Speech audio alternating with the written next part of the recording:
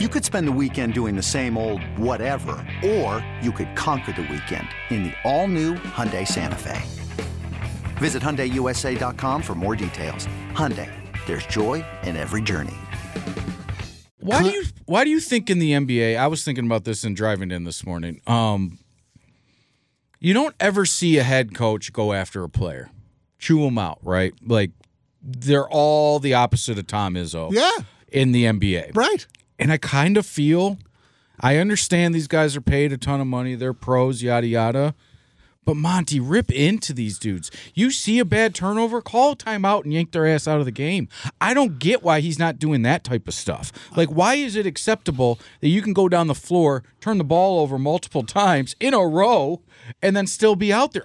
Or not calling a timeout? Like, dude, listen, if you're not going to compete in the game, use your timeouts and use them wisely. I don't care. Like, you were down so much. And use 4 in a row if you have to. And I don't care. You bring up Monty, and it's just game in, game out. Early on in the games, first quarter, whatever, they're playing pretty well for the most part.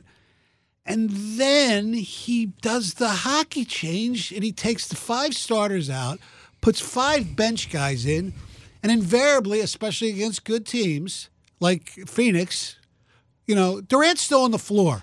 Yeah. With all due respect to Evan Fournier and T.J. Brown Jr. and those of that ilk, you cannot compete with that team. You have to have, and I know it sounds like we're stupid because we just said they haven't been great, you have to have Cunningham or Ivy on the floor at every one of them at all times. You have to. I completely agree, and it's just so disheartening because, like you said, the last few games they had played pretty well, and then hello Lakers, they just dominate them, and then hello Suns, and they dominate them again, and you thought there would be some heart there with Monty going back to Phoenix. Maybe the players wanted to really show up for him and do that, and then you have... Kind of like what the Pistons did under Dwayne Casey when they owned Toronto. Crazy, right? Yeah. And, I mean, dude, you could get me off track here, but Dwayne Casey was better for this team than Monty Williams. It appears that way. And even Dwayne Casey told everybody they needed a new voice. Well, whatever voice they're getting from Monty Williams certainly has not worked. Does it seem like there's accountability? No. That's what I mean by the coach taking a player out. By that play is not acceptable, dude. Like, we'll put you back in, but talk to the player in the moment is my whole thing, because they are such young players and they talk about a veteran presence. But what is Evan Fournier going to say to a player right now that they're going to be like, okay? Yeah, great, yeah.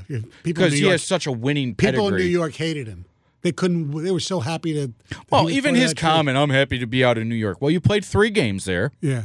And there's probably a reason you only played 3 games there. Yeah. And listen, I'm going to root for him because he is on this Pistons team, and I think Fontecchio, that's going to be a nice pickup. He's a good player on a good team. This dude would be a stud. Yes, right? Coming off the bench. Yes, but I feel like we're so far away. Don't want to see Grimes play. He's hurt, so we haven't seen him yet. I mean, he was okay for the Knicks up until this year.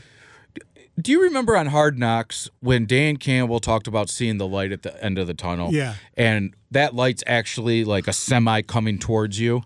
That's what it seems like with the Pistons. Oh, yeah. The only light there is falling off the cliff and looking at the sun as you're falling. There's nothing. There's nothing there. And then